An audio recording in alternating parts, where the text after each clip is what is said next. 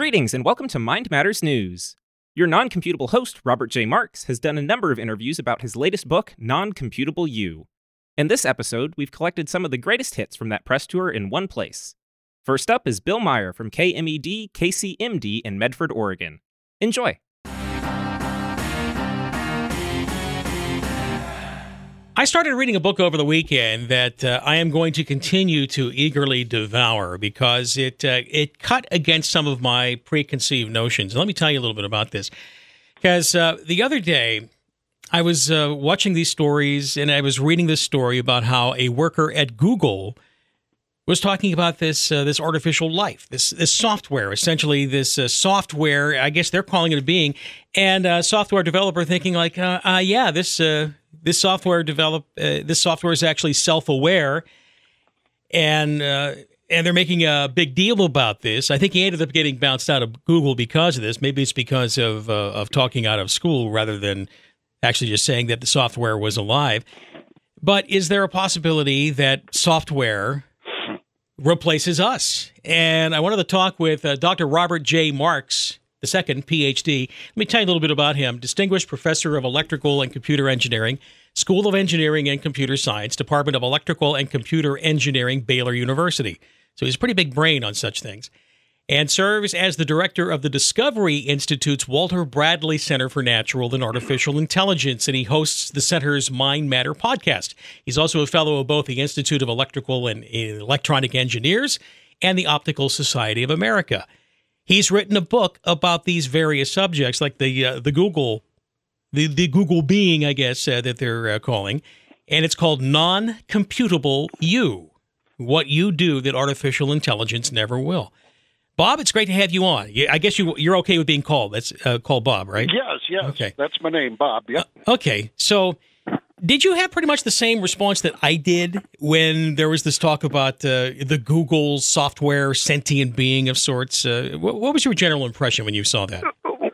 Oh, my goodness. Well, there are so many ways to push back on that claim, and it's hard to choose which one to go down. We can explore one of them if you'd like to, why that software is not sentient, why it doesn't understand what it's doing, for example. Computers can add numbers. They can add numbers like 12 and 13, but they don't understand what the number 12 and number 13 is. So the question is, in this Google chatbot, is whether or not that chatbot understood what it was talking about. I think in order to be sentient, you need to understand what you're talking about. The argument against this is beautiful. Goes back to a philosopher named John Searle, who didn't know Chinese, and what he decided in his little parable, very short parable, is that he would place himself in a room called the Chinese room. And in this room, there would be little slips of paper pushed through the door that were written in Chinese. They were questions. And Searle, inside the room, didn't understand Chinese, but fortunately he had a bunch of file cabinets. And he was able to look at the question, and he was able to go to the file cabinets until he found a match to the question. Then in the file cabinets was the answer to the question. So he wrote down the answer to the question on the card. He refiled the card. He went back over and slipped it outside the room. Now, the interesting thing is that Searle, inside the Chinese room, didn't understand Chinese. He couldn't read it. He couldn't write it. He couldn't speak it. Yet from the outside, it really looked like John Searle knew, or what was ever in that Chinese room, knew Chinese. I mean, my goodness, they could respond to the questions, and it sure looked from the outside. And that's exactly the same thing that's happening with the Google robot. This software has looked at millions and millions of files, including, I would suppose, all of Wikipedia, plus some. They have done correlations, word relationships, and things of that sort. And so in the background, there's a bunch of number crunching. And that number crunching is going to spit out an answer, and that answer is going to look like it's like it means something. And it can mean something, but it's like the people external to the Chinese room. That computer has absolutely no idea why it responded. It has no understanding of what it did or what it's saying. But it is associating and coming up with. Well, I guess what you talk about is how computers are essentially nothing more, but everything is an algorithm, right? Everything is algorithmically, Yes. because everything is computational within the computer. Is that kind of Yes. the short way of putting it? Yes, and in fact, we have known that there's things which have been non-computable way back since the 1930s. Alan Turing, the founder of computer science, he was in the movie The Imitation Game. Alan Turing was played by Benedict Cumberbatch. They're the ones that cracked the Enigma code, Right? That helped win World War II. But Alan Turing was also a genius. He was a mathematical genius, and he was able to show back in the 1930s that there were things which are definitely not computable. Now, this was not something which was conjecture. This was mathematical fact. And first, one of his first papers was on numbers which were non-computable. Then he went on to show some other things, the Turing halting problem, and there's also since then a number of different things which have been shown to be non-computable. Now, if a computer can't compute something, you have to ask the question, are there things that humans do that are also not computable? And the answer, which is talked about more deeply in the book, is yes. Now, there's the obvious ones, such as love, empathy, and compassion, anger. I don't think that those will ever be duplicated in a computer.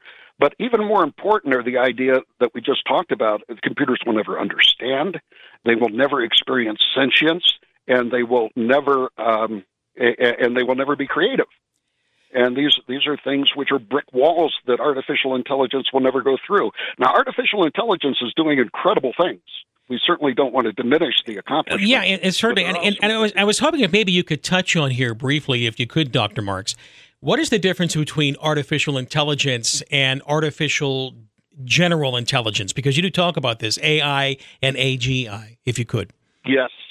Artificial intelligence is what we see lauded in the news. For example, the sentient chatbot that Google has is an example of artificial intelligence. You got to define things before you talk about them. If you come into my world, there's people tease against the difference between machine intelligence and artificial intelligence and computational intelligence. But I think in terms of the media, artificial intelligence is anything that a computer can do, which you look at and you say, oh, gee whiz, that's amazing. I think that's the way the media treats it. And that's a good way to talk about it, since the common denominator there is that everything is being done by a computer. Artificial general intelligence is the belief, and it's actually a faith. There's actually an AI church around this, believe it or not. It is the belief that artificial intelligence will some way and someday duplicate everything that humans can do. Now, if the premise that there are non-computable things that humans do, then this will never be achieved. I like to say that artificial intelligence is written in computer code like Python and C++ and all these other esoteric languages. And AGI, or artificial general intelligence, is mostly written in PowerPoint slides and news releases. We don't see any indication that artificial general intelligence will ever happen. It'll never understand. It'll never be sentient. It will never be creative. The book is Non-Computable You, what you do that artificial intelligence never will. Where do you think that what humans do that artificial intelligence never will, what do you believe here, Dr. Marks, is the source of that non-computable side of humanity? Well, we're getting above and beyond computer science and more into the area of philosophy, even though this area of philosophy is being illuminated now. And that's the mind-brain problem. And in terms of humans, the question is the mind the same as the brain? This has been a debate which has been going on for years. Now, if one is a materialist and believes that everything can be described by natural laws and equations and things of this sort, you have no other place to go than artificial general intelligence. In other words, we're all a bunch of meat computers. Yeah, everything can be done algorithmically. But I think computers are these the same people that think that you can literally take the human brain and upload everything about it into a computer? Yes, and that is really curious because since part of you is non-computable, the non-computable part of you will never be uploaded to a computer. So only the computable part of you, which is able to be uploaded to a computer. And I tell you, the Just the computable you is pretty boring. Just the computable you. I really like that. This is a fascinating book, and it really got me thinking, and also learning some words that I had never heard of before. And I was hoping you could define one of them that I was bringing up to you before we came on, and it had to do with called qualia. Qualia, and you say this is something that artificial intelligence just is not capable of. What is qualia? Yes. Well, qualia is a type of sentience, and it deals with the perceptions that you have from your senses. When you bite into a lemon, you have a certain taste. When you see the color red, you see a certain color. When you feel pain, there's a certain experience that you had. And this goes back actually to the Google bot. This idea that it's sentient. If it's sentient, it better have qualia. Let's go through a thought experiment. If you look around your room, you can probably see something that's red. And if you look at that redness for a second, you are experiencing something. You are experiencing red. Now, Bill, you and I can talk about red because we both experienced red, but imagine explaining red, your experience, to a person that's been blind since birth. Now, you can tell them all. That would be next to impossible. That'd be next to impossible to explain. Well, you can't. Yeah, you could explain the wavelength. You could say Right. blood is red. You could give all sorts of examples, but duplicating that experience in the blind man through you just talking to them is never going to happen. So, indeed, if that's the case, how are you going to write an algorithm, a computer program, to have a computer experience the qualia of red? You're never going to be able to duplicate that in a computer. Or the taste of a lemon to a human Or a biting taste in. of a lemon. Yeah, okay. Exactly. So is not the weakness in the thought of a sentient artificial intelligent being, let's say, is that every aspect of that individual's programming or that of that computer programming was written and encoded by a human? Is that not the case?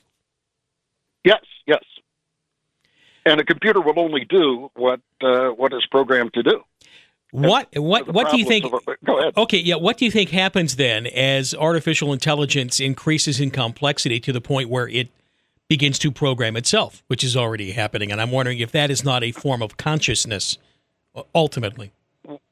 Well, there's an assumption, and that is that artificial intelligence will be creative, because it has to be creative to write something that wasn't intended by its original programmer. There are no cases of artificial general intelligence. And here you have to go back to the definition. What does creative mean? Creative is defined by a guy named Summer Bringshaw at Rensselaer, follows something called the Lovelace test. And that asks the question, does the computer program do something which is beyond the expectations or beyond the intent of the programmer? Now, this doesn't mean you can't be surprised. I think computer programs surprise us all the time. I think that you might get unexpected results, but it can all go back to the input and the creativity of the computer programmer. And if indeed the computer program is limited to the creativity of the programmer, it itself is never going to create artificial intelligence which is better than it is. And to date, there has been no computer software that has passed this so-called Lovelace test of creativity. So AI writing better AI is never going to happen in accordance to the Lovelace test definition of creativity. Is there a possibility, though, that as computing power increases, though, in spite of the fact that it may not know what it's doing, as far as we're concerned, we don't know the difference. We can't detect it. I think the computers can simulate a lot. I don't know if you've seen the movie AI, where with this little boy, I think it was by Stanley Kramer and Steven Spielberg put it out, but this little boy robot was just incredible, a humanoid form, and he was standing there, and there was this love button that you pushed. And the mother pushed the love button because she wanted a little boy, of course. And this, the little boy played by, what was his name? Osment, I think. Haley Joel, Yeah, just an incredible child actor. All of a sudden, he came from totally emotionless into an idea of love, of snuggle hugging. It was just amazing to watch that transition.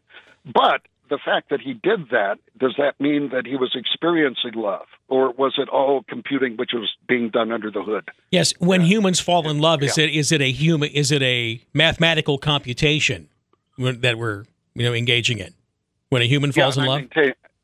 And I maintain that's non-computable. You can program a computer to say "I love you," or you can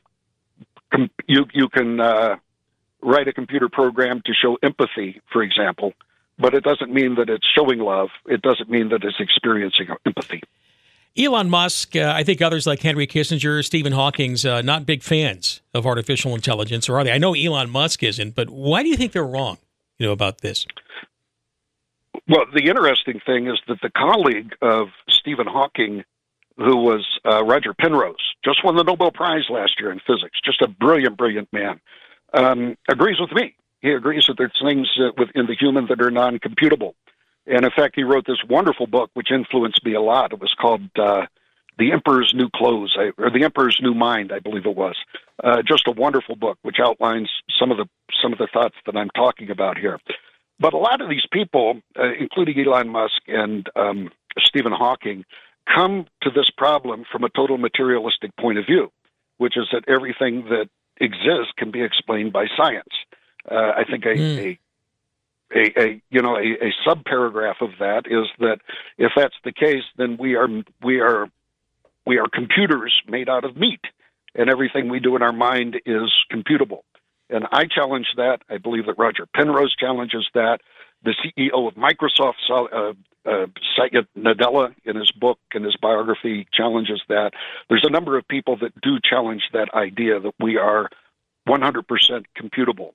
So it comes from one's ideology. If you are a firm materialist and you believe everything has to be described by mathematics and physics, then you're inescapably in this idea of artificial general intelligence occurring eventually. All right, Dr. Marks, aren't we just dancing around the subject of the human soul or the spirit? Isn't that really what we're dancing around when we talk about this right now? What's non-computable? You can, and here we're getting into theological topics, which I guess is fine. I do believe, I am a Christian, and I do believe that there is something which is external to the brain, and I think that we have evidence of this. I think that we're starting to get evidence from neuroscience. We're starting to get evidence from different places, out-of-body experiences and such, which are now being documented more than ever, that there is something there beyond the brain. And indeed, this is something which goes back to Descartes. So this is not a new thing, but it's something which has been around for a long time. And we're starting to get evidence that indeed the mind is greater than the brain. One of the great experiments is something called Leibotz's experiment, where he showed, and this is really remarkable, that before you want to do something, there is a signal in your brain that occurs before your brain tells you want to do it. Now, that sounds kind of materialistic, but Leibniz also discovered something interesting, that you can take that inclination, that idea that you want to do something, and you can say no. He called it free won't. So it's not the idea that we have free will, but we have free won't, and we can turn off those signals from our brain. And that looks to be something which is external to the brain. That is an absolutely fascinating take on that. And I really enjoyed this book. I'm only about a fourth way through. I'm going to get the rest of it through. And I hope to have you back and talk about it further at some point. And Dr. Robert J. Marks, his new book is Non-Computable You, What You Do That Artificial Intelligence Never Will. And he expands way beyond what we've talked about in just this 15, 20-minute conversation. Doctor, available at all the usual suspects, this book here, Non-Computable You? Yes. And do you have a website, any social media feeds people can find out more about you? As I mentioned, I'm the director of the Walter Bradley Center of Natural and Artificial Intelligence for Discovery, and we maintain a bunch of posts and a bunch of podcasts at mindmatters.ai, mindmatters.ai. So that's a good place to go to read more about these things. We have people who are neurosurgeons, psychologists, economists that are all writing and are supportive of the place that I am. It's a very thought-provoking book and your work. Thank you so much for having joined us today. Be well.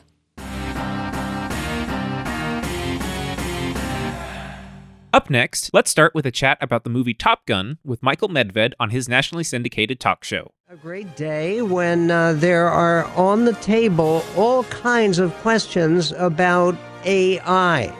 That's artificial intelligence. Why shouldn't we be able to replace all those hotshot pilots like the ones being trained in the movie Top Gun Maverick, one of the most successful movies ever made, by the way, in terms of its box office receipts.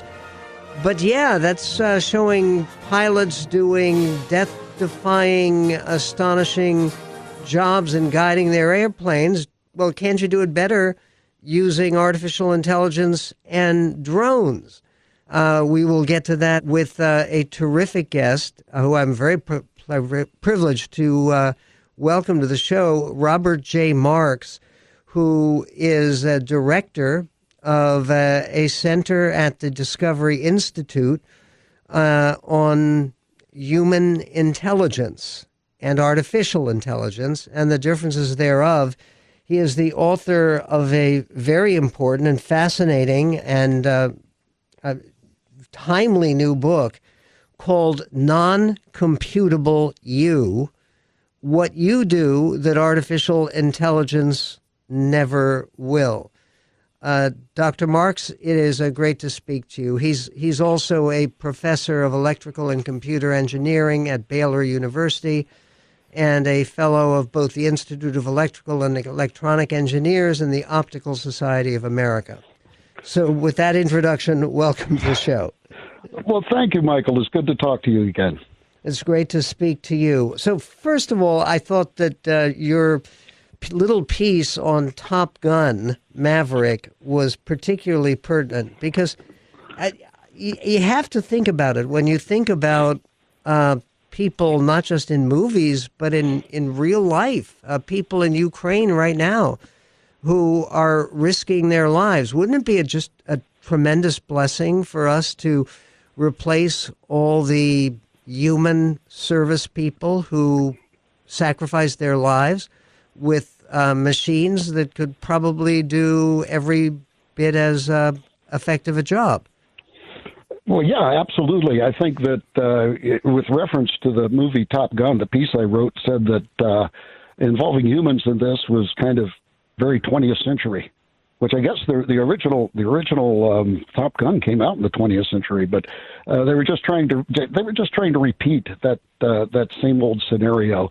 But it turns out we have the technology now with drones. We have drones that can be controlled by pilots remotely, and so they can see where they're going. And this was, for example, the technology that we used to take out the General Soleimani a while back.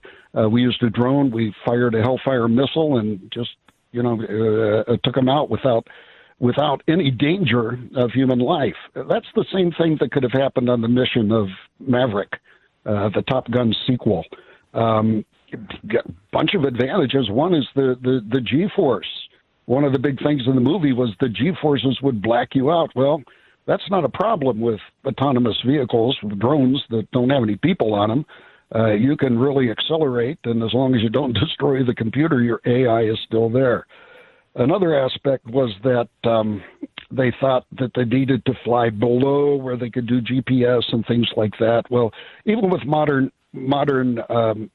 military, you don't need GPS. Some of the military radar drones have maps on the inside. They take pictures of the terrain on the outside. They compare the pictures of the terrain with the maps, and they can go ahead and they can navigate without any GPS. So there's a number of different aspects which lead one to believe that the technology that was used in Maverick Top Gun was very ill-advised. It should have been done with the 21st century technology, with artificial intelligence, drones, and even autonomous killing weapons. So all of this should have been. It would have been more realistic, but I don't think it would have been as fun of a plot. Well, and you certainly couldn't have featured Tom Cruise playing a drone. And that's a big part of it. And just think of the movie posters. If you do it with all machines, basically all the machine movies usually end up showing some of the limitations of machines. But one of the things that I was thinking about is in warfare, we used to be so worried. You talk about the 20th century, about a mistake that leads to a nuclear apocalypse. And wouldn't further use of AI and machines to actually not only fight on the battlefield, but also to guide strategy and to help direct the command structure, wouldn't using AI in that reduce the risk of mistake? Well, one of the things you have to be careful about, I think, is that AI is very brittle. And one of the things that has to be applied in the command field is to be able to react to situations which you've never seen before. And if you don't have those in your training data, and you are exposed to a total different scenario that you've never seen before, you won't know how to react if you're AI. It's going to take human intelligence to do that. And as far as the danger, absolutely. I think that one of the things that needs to be done in the design of artificial intelligence is to apply AI ethics. In other words, make sure that the AI that you design does exactly what it is intended to do, but does no more. And that can be done through extensive testing, domain expertise. You're never going to get 100%, but I think it's probably going to be like the legal system. You have to make sure that that the operation is above and beyond any reasonable doubt, kind of in the same sort of level of certainty that you have in convicting a murderer or something. So I think we can borrow from there and apply these standards to some of this artificial intelligence.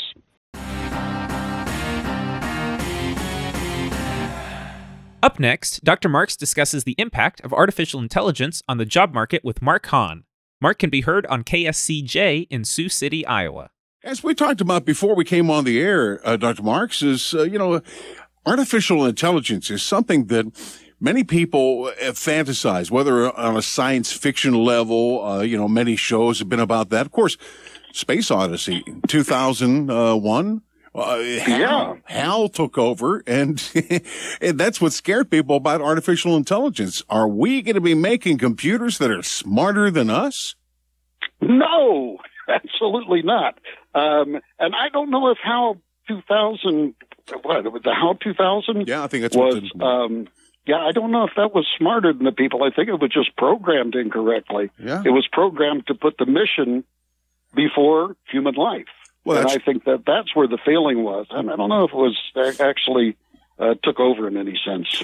Well, there have been other books, too, along the same line where, man makes a computer. He keeps improving the computer. Finally, he wants to have it have a little bit of intelligence on its own, based on, of course, the information that you put into it. It's, that's what computers are. Garbage in, garbage out. If you put good things in there and you build the formats properly and for what you want to do, it stays within those parameters, right? It doesn't go outside, just as you just discussed. Oh, exactly. In fact, that's a very good illustration. The idea is that computers and artificial intelligence can take their training data and they can interpolate.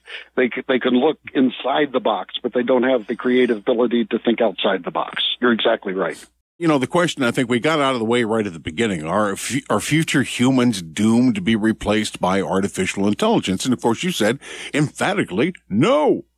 But what will it replace? Will it replace travel agents? Will it right now you certainly have online travel sites that are set up and you can book in your own travel. You don't need an agent. Well, here's the deal, and you hit the right word, algorithms. You have to ask yourself, can a certain job be described by an algorithm, meaning a step-by-step procedure for doing something? Right. That's certainly true for travel agents, right? Mm-hmm. They go through step-by-step procedures. You hear other things, toll booth operators, for example, they're totally gone because they just did a simple algorithm. So if your task can be defined by an algorithm, your job, if that job if that task is your job, is in danger of being replaced by artificial intelligence. But if your position requires sentience, if it requires creativity, if it requires understanding, you're probably in less danger of artificial intelligence taking over. But what is going to happen eventually is artificial intelligence is going to be a tool, and that's all artificial intelligence is. It's a tool, but it's a tool which can be used by these different professions to enhance the profession, to do a better job, but it isn't going to replace them. Well, we see how computers and robotics have replaced human workers because of, in factory jobs, it's a repetitive thing. You're on the line, whether you're on an automotive line or whatever, you're putting the nuts on these bolts, and it's car after car after car after car, truck. It doesn't matter. Your job is, boring because it's the same thing. So we see that a computer running a robotics actually does that job. So that worries people. That am I going to be replaced by a computer in my business? Yeah, they do. Except when it comes to adding personality to a program, where we call it here in voice tracking, which is basically adding our voices in between songs or commercial breaks or whatever, and we can make it sound like we're live right there in the studio. Not a problem. Computers can't do the same thing. They can't put the same emotion. They can't put the same thought into reading up on a segue or talking about a certain subject. Yeah, absolutely. Absolutely. I would also say that artificial intelligence is going to introduce new jobs. Today we have all of these people that make their living on TikTok, which I don't watch, or some of these other social media, and we have people that work for Google that do all the censoring of the content. Sure. Not a good job, but nevertheless, these are jobs which are being created by artificial intelligence and technology. So I guess I'm a big believer in free enterprise, and I think it might be painful, but I think that we're going to adapt. Well, sometimes, I've heard people say this expression more than once. Computers, you can't live without them and you can't live with them sometimes. It's the same. That's true. I was separated from my cell phone for a couple of days, and man, I went through withdrawal symptoms. I'm so dependent on this stupid thing for GPS. I tell people that I have all of the knowledge of the world available at my fingertips. Right. So if I have a question, I could just type it in. Boom, there it is. Boy, we are dependent upon it, aren't we? Until it crashes, or you're without it because it crashed, or you lost it. Yeah, then you know how much you really depended on this. And I'm one who was drug kicking and screaming into the 21st century because I had just an old little flip phone nothing in internet search, and it was an old LG phone. It was nice. It did what I wanted it to do. I could send quick texts or make a call. I couldn't search the internet, but that's okay. I mean, it just did basic things that I wanted. But one of my brothers wound up giving me their smartphone, a Motorola smartphone, and boy, I know what you're talking about now because I do use this, and there's so many more things that I can do with this phone that I couldn't do with the other. Oh yeah, you think of technology. When I was a boy and you made a long distance call, if you went to a payphone, you had to put nickels and quarters in it. And, today I can do FaceTime, and I've done this simultaneously with somebody in Sweden and another person in the country of Colombia. And it's just like we're in the same room. We're doing FaceTime. So it is remarkable. AI does incredible things, but as I mentioned at the beginning, there are certain walls that it's never going to go through. And I think some of those walls are things which are exaggerated by science fiction, like the Terminator and the Matrix. Right. Those things are never going to happen. No, that's true. Are we ever going to have campaign managers in political campaigns? Here we are coming up to the midterms. Are they ever going to be replaced by artificial intelligence? I think AI is going to be a tool in this sort of thing, but one of the things that AI doesn't have is creativity. And you can talk about not only campaign managers, but say a commander in the field. Right, military, now, campaign managers and a commander in a military field are going to face scenarios that they've never seen before. CEOs of companies do the same thing too. Right. Now, the AI has to be trained in that scenario. And if it sees a scenario that it hasn't seen before and it's outside the box, if you will, it doesn't know what to do. But people, campaign managers and commanders in the field, in the military field, are going to have to react and assess situations that they've never seen before and adapt to them. Yeah. And no, I don't think artificial intelligence will ever do that. Now, AI might be used as a tool by these people that can give them forecasts and suggestions of things to do, but the final decision will always lay with the human.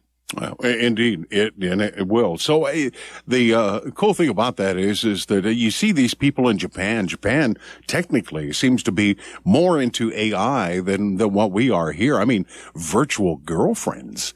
In a 3D. Have you seen that? That's just crazy stuff. No, but yeah, I can imagine. It is. One guy even married one. I don't understand how you think about that, but it's your mental state of mind, I guess.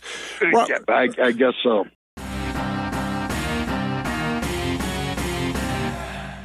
Up next, we have John Catsimatidis hosting the Cats Roundtable on WABC in New York City, talking with Dr. Marks about sentient AI and whether AI could predict school shootings. Dr. Marks, tell the American people how you feel. Well, let me just start out by saying that I don't want to distract from artificial intelligence. It's doing great and exciting things. It'll continue doing great and exciting things, but there's a lot of hype associated with it. Like people think, well, is the Terminator going to come alive? Are we ever going to face a scenario like we see in The Matrix? And the answer is no. There are certain brick walls which artificial intelligence will never go through. And we know this because we're non-computable. It does turn out as far back as the 1930s, computer scientists knew that there were things which are non-computable. The biggest one was Alan Turing. He was the father of computer science, and he showed a bunch of problems which you couldn't compute. You couldn't take to the computer and solve these problems. So this begs the question, are there things that humans do that are not computable? Well, if they're not computable, they're not going to be captured by artificial intelligence. I would maintain that the simple ones to grasp are emotions like love and empathy and anger, but more significant is the idea that artificial intelligence will never understand what it's doing, it'll never have sentience, and it will never be creative. Now, I've mentioned these things, and one has to be aware of seductive semantics. All of them need to be defined before they're deconstructed. But fundamentally, yeah, artificial intelligence is never going to go through that.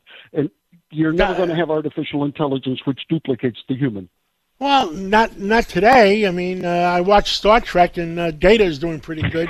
Yeah. Dr. Marks, the question is, give me what our creator who created us, the human brain as comparison to what today's computers are. Give me the comparison. Well, I don't believe so. I think that if one is a diehard materialist and believes everything can be explained by science, or a materialist, if you will, you can go to no other conclusion than the brain is nothing more than a computer made out of meat. But there are also some people, most notably Roger Penrose, won the Nobel Prize last year, maybe it was the year before, who says just the opposite. In fact, I learned a lot from Roger Penrose in reading his book. One was called The Emperor. And he pointed out that, there were things that computers will never be able to do. And one says, well, what about computers of tomorrow? Well, computable means computable.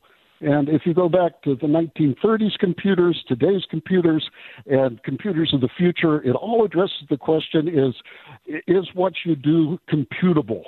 And in computer science, there's something fancy called the Church-Turing thesis, which basically says that even computers of the future will be limited to do computable things, and they will be able to do them faster, they'll have more memory, they'll be more amazing, but basically we could do them on computers here, even though it would take longer. Can artificial intelligence, can we develop them to have emotions the way we have?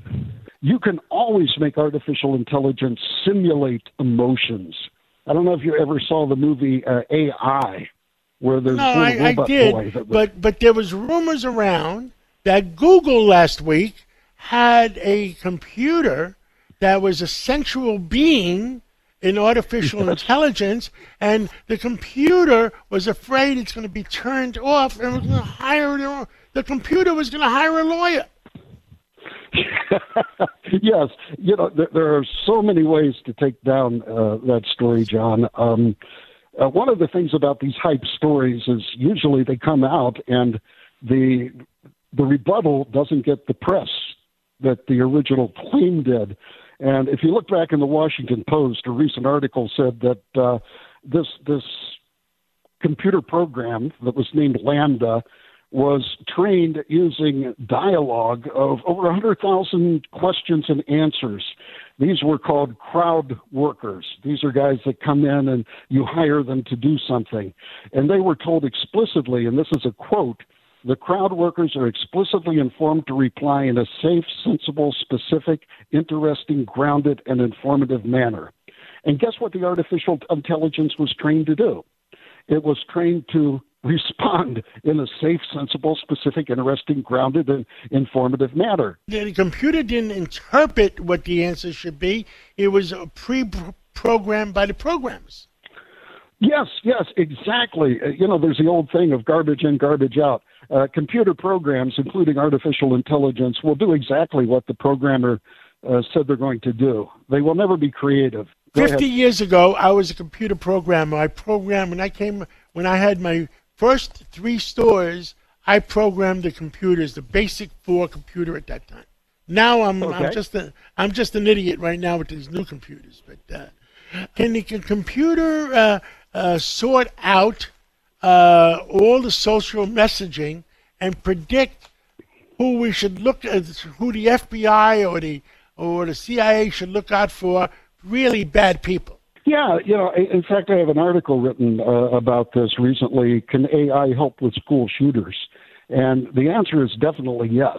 I mean, we've known the characteristic of school shooters for a long time, and I think AI can allow us to drill deeper in there and better identify these people. One of the problems is that this AI can tell us who the school shooters might be, but there is something lacking called an explanation facility. It can tell us who that potential shooter is going to be, but it can't tell us why. And so it can aid us in doing that, but this is never going to stand up as due process in a court of law. And there's actually legal history of where AI has identified troubling people, and the court has thrown it out because the AI could not explain why it reached this conclusion. Dr. Robert Marks. It can help. It can help as a tool, but not as a final authority.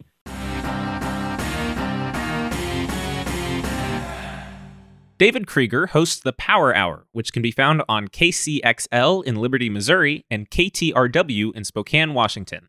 Here's Dr. Marks' response to a question about the artificial intelligence church. In fact, there's entire religions which are based on artificial intelligence. One of the most incredible ones is a guy named Anthony Lewandowski, who founded an AI church. And the AI church, here's some examples. We are told that someday we will be able to be uploaded to a computer and we can be reborn into an eternal life of silicon. And so that's kind of copying from the Christian church about immortal life. That's the way they want to do immortality. They also say that AI someday is going to write better AI that writes better AI. Now that's going to assume that the artificial intelligence is creative. In order for artificial intelligence to write better AI, it has to do something that was not in the intent of the original programmer. So it has to come up with creative ways of writing better and better AI, and that isn't going to happen. But if one has the foundational ideology, one believes that we are computers made out of meat. Our brains are computers made out of meat. And indeed, there is ample evidence that there's something going on there which is not computable. The things that I mentioned, for example. So this Lewandowski guy founded something called the Artificial Intelligence Church. This was for real. He was in California, and he founded the church. And what do you do when you find a church? First thing you do is you write a letter to the IRS trying to get tax exemption, right? So he wrote a little letter to the artificial church, to the IRS about his church, and in it he said the way of the future church, that was the name of his church, believes in the realization, acceptance, and worship of a Godhead based on artificial intelligence developed through computer hardware and software. This was a for real church which was founded in California, and Lewandowski started this church. I don't think he got very many members. I don't know if he got any members, for example, but I do know that there's a lot of people that worship at this artificial intelligence church that believes artificial intelligence is going to take over someday. Interestingly, Lewandowski, go ahead. No, did the IRS actually grant him the 501c3 status? You know, I don't know 100%. I do know that he applied for it, and the IRS, knowing how they do these tax exemptions, probably did. I don't know that for certain, though. Yeah, how do they greet each other when you walk in? Nanu? I mean, I don't know. It was a curious thing. But interestingly, the AI church had no equivalent of the Ten Commandments, because soon after founding the AI church, Lewandowski was a Silicon Valley wunderkind, as they say. He was working at Google under their self-driving company called Waymo, and he wanted to move to Uber's self-driving company.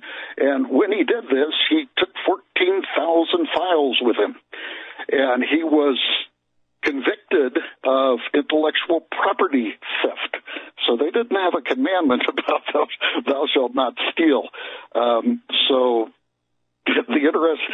The really interesting thing is that he eventually went bankrupt. His church now is closed because he can't afford to do it. Google had a judgment against him for in the millions, and Lewandowski just couldn't afford it. So that doesn't, that's where the AI church went. And I think that people may not understand, AI is basically like two categories: artificial intelligence and artificial general intelligence. What's the difference between the two? Well, artificial intelligence is defined differently in different places. If you get into my field and you go to these specialty conferences, they tease apart the idea of computational intelligence and machine intelligence and artificial intelligence. But I think for the purposes of discussion, we can go with the kind of media definition, which is anything that a computer does that when you see it, you go, wow, that was really incredible. So that's my definition of artificial intelligence at a very, very high level. Artificial general intelligence is this hope, this religion, that in some way and someday that we are going to have artificial intelligence which duplicates everything that a human being can do. We've already talked about the fact that it's never going to be creative or sentient or have understanding. A computer can add the numbers 15 and 20, but it doesn't know what the numbers 15 and 20 are. It has no understanding of what it's doing. And it's kind of like a software of the gaps. They believe that someday that they will have this software that actually is able to duplicate humans, and then there is this idea of even going further than AGI, and it's to go to superintelligence. This was the topic of Ray Kurzweil's book, The Singularity is Near, I believe was the name of it. But it was the idea that AI would be creative and write better software, better AI, that in turn would write better AI. Pretty soon we're up against just a superintelligence. And that is never going to happen because all the superintelligence in AGI requires that the computer be creative. and the computer itself is never going to be creative. Now you have to define creativity here, and we can do that. But there is no evidence that a computer has ever been creative. AI has never ever been creative. And well, let me define it really quickly. Creativity is when the AI does something that is beyond the explanation or intent of the computer programmer. In other words, the computer does exactly what it's told to do, and that's the test for creativity. If the artificial intelligence can do something which is beyond the explanation or the understanding of the computer programmer or somebody with similar sort of expertise. Now, that doesn't mean that AI won't give us things that are very surprising. They give us surprising results all the time, and many times unexpected results. But in every case, the computer and the AI is doing exactly what it was programmed to do. You could go up to, I don't know if you remember, but there was this artificial intelligence that championed the world's most difficult board game, Go. Or we can even take chess, which is a more familiar example. And you could go up and you could ask that software, explain to me the rules of chess. And it couldn't do it unless somebody came in and programmed to do it. So what this incredible program did was phenomenal. I mean, it beat, decades ago, the world champion in chess. But it's very narrowly focused. It is not creative. It can't even explain to you the rules of chess. And that's, in general, what is characteristic of AI, is the inability to do something that it wasn't programmed to do. Well, and see, the old saying, Dr. Marks, was that computers are only as smart as their human counterparts. And I still hold that to be true. Absolutely.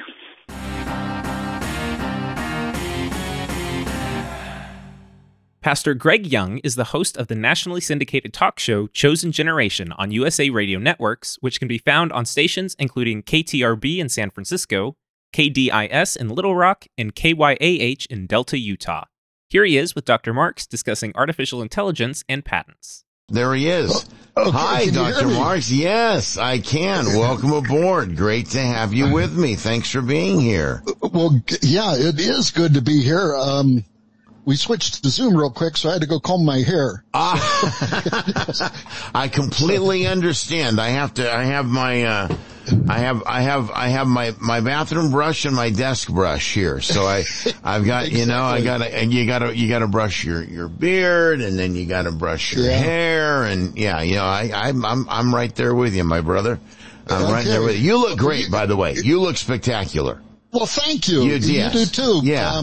I do have to admit my beard is better than yours. But, I know. Well, I had mine like that, but my problem was I was carrying too much of dinner with me. So Exactly. Well, in fact, Pastor Young, that's the reason my wife made me shave up here my mustache, because she says that it contains the aromas of meals past. So that had to go.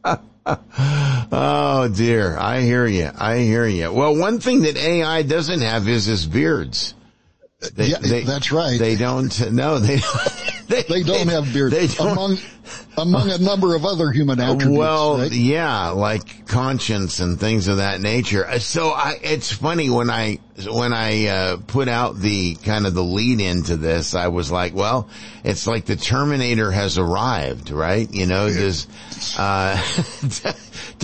Should I have Alexa. I think a lot of people have Alexa, for lights and different things of that nature.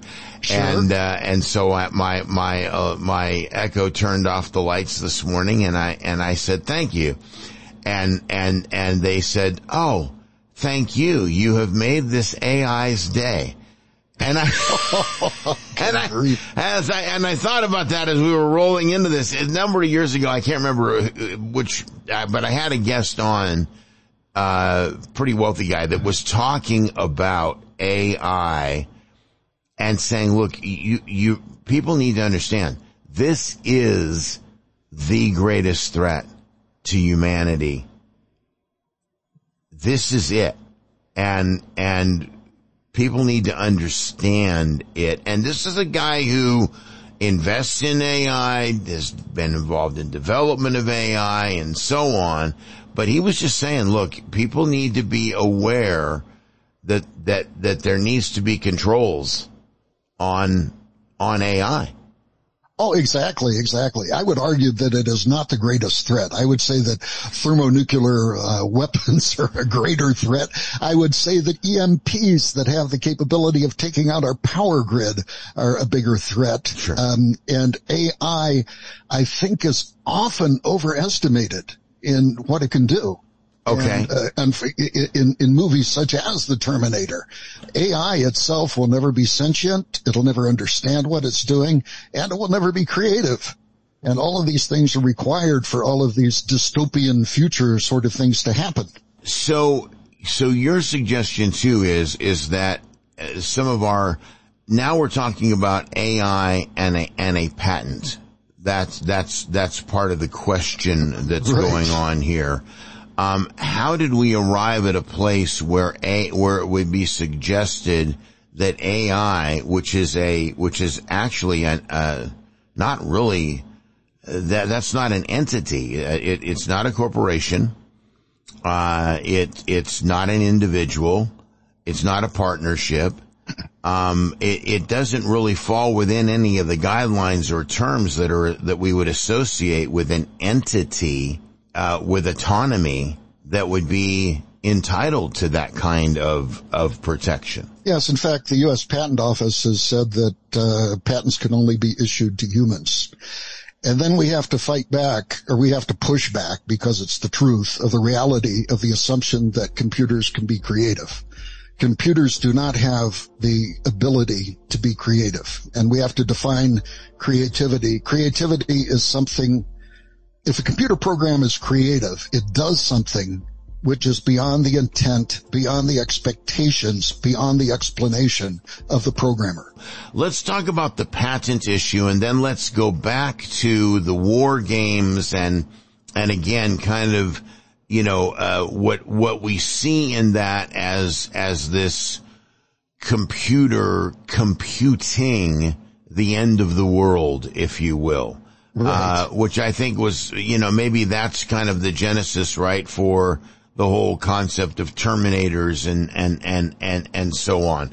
But let's talk first about the patent issue. You were mentioning that the Patent Office says that patents are only available to human beings. So how do we get to a debate then about AI and whether or not AI should in fact be granted a patent?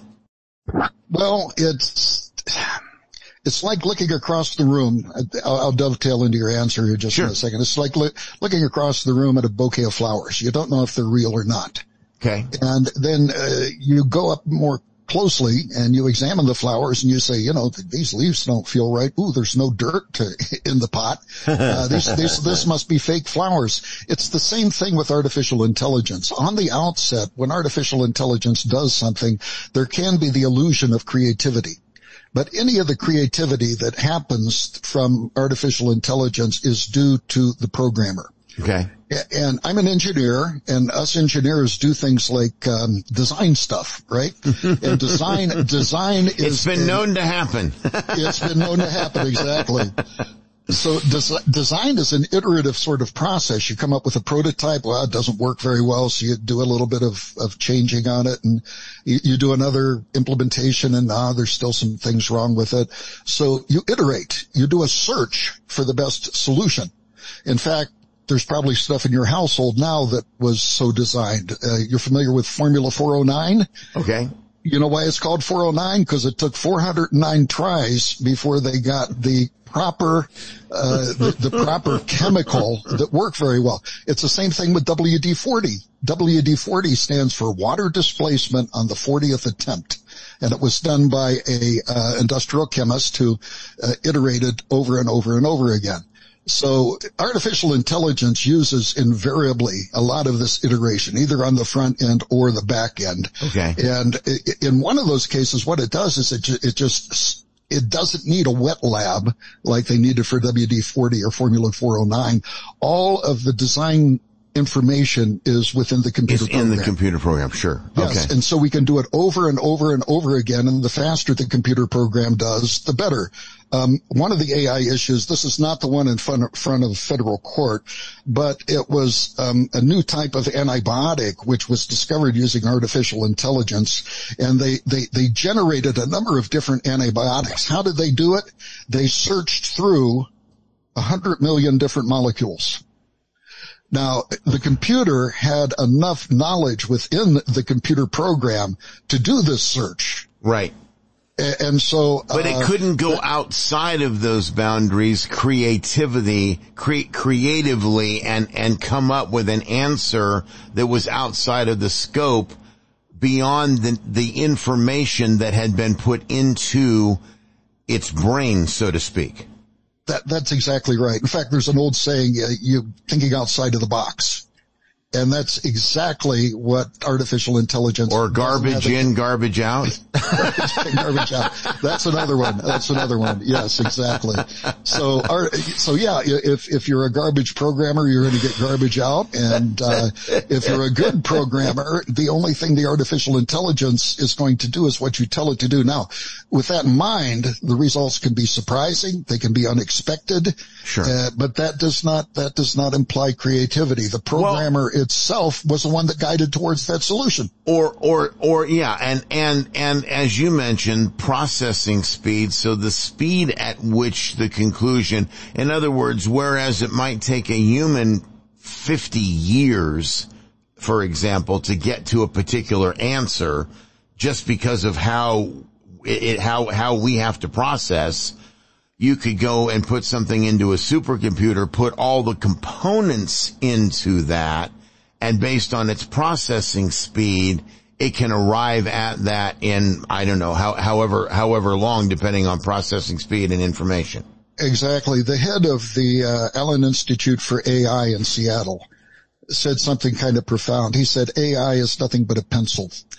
In the following sense, no matter what a computer program does, if you were given 1 million or 1 billion years, you could work it out with a paper and pencil. Right. Because really that's all we've done is we've created a processor. That's why they're called processors. It's a process, and then we attach a program to that process. The faster the processor, the more information created within the program. It's really the genius of the programmer, not the genius of the AI. Which brings us back to the patentability issue. Right. The AI itself is nothing more than a tool, and should no more be granted a patent than my word processor should be given credit for an article I write. You know, it's just a tool to get me to a final solution. And make no mistake, it's a very powerful tool. Right. And it's a tool, like any tool, it can be used for good or it can be used for evil, but it's a tool that we have available now to us. And so, we're going to run out of time. So what I'm going to have to do is I'm going to have to bring you back on to kind of go into the whole War Games and Terminator thing as a specific topic matter for us to really break down and discuss to help people understand. If you do, I got to go back and rewatch War Games. It's been many years. Okay. So, all right. Sounds good. I'll be happy to Sounds do that. Good. Non-Computable You is the name of the book. Non-Computable You by Dr. Robert Marks. Dr. Marks, thanks for being with us this morning. I truly appreciate it. It's been a very enjoyable conversation. Well, thank you, Pastor Young. I enjoyed it myself.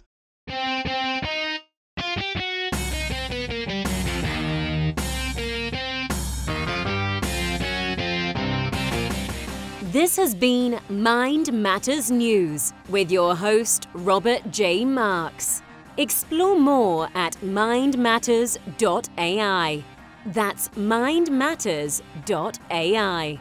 Mind Matters News is directed and edited by Austin Egbert. The opinions expressed on this program are solely those of the speakers. Mind Matters News is produced and copyrighted by the Walter Bradley Center for Natural and Artificial Intelligence at Discovery Institute.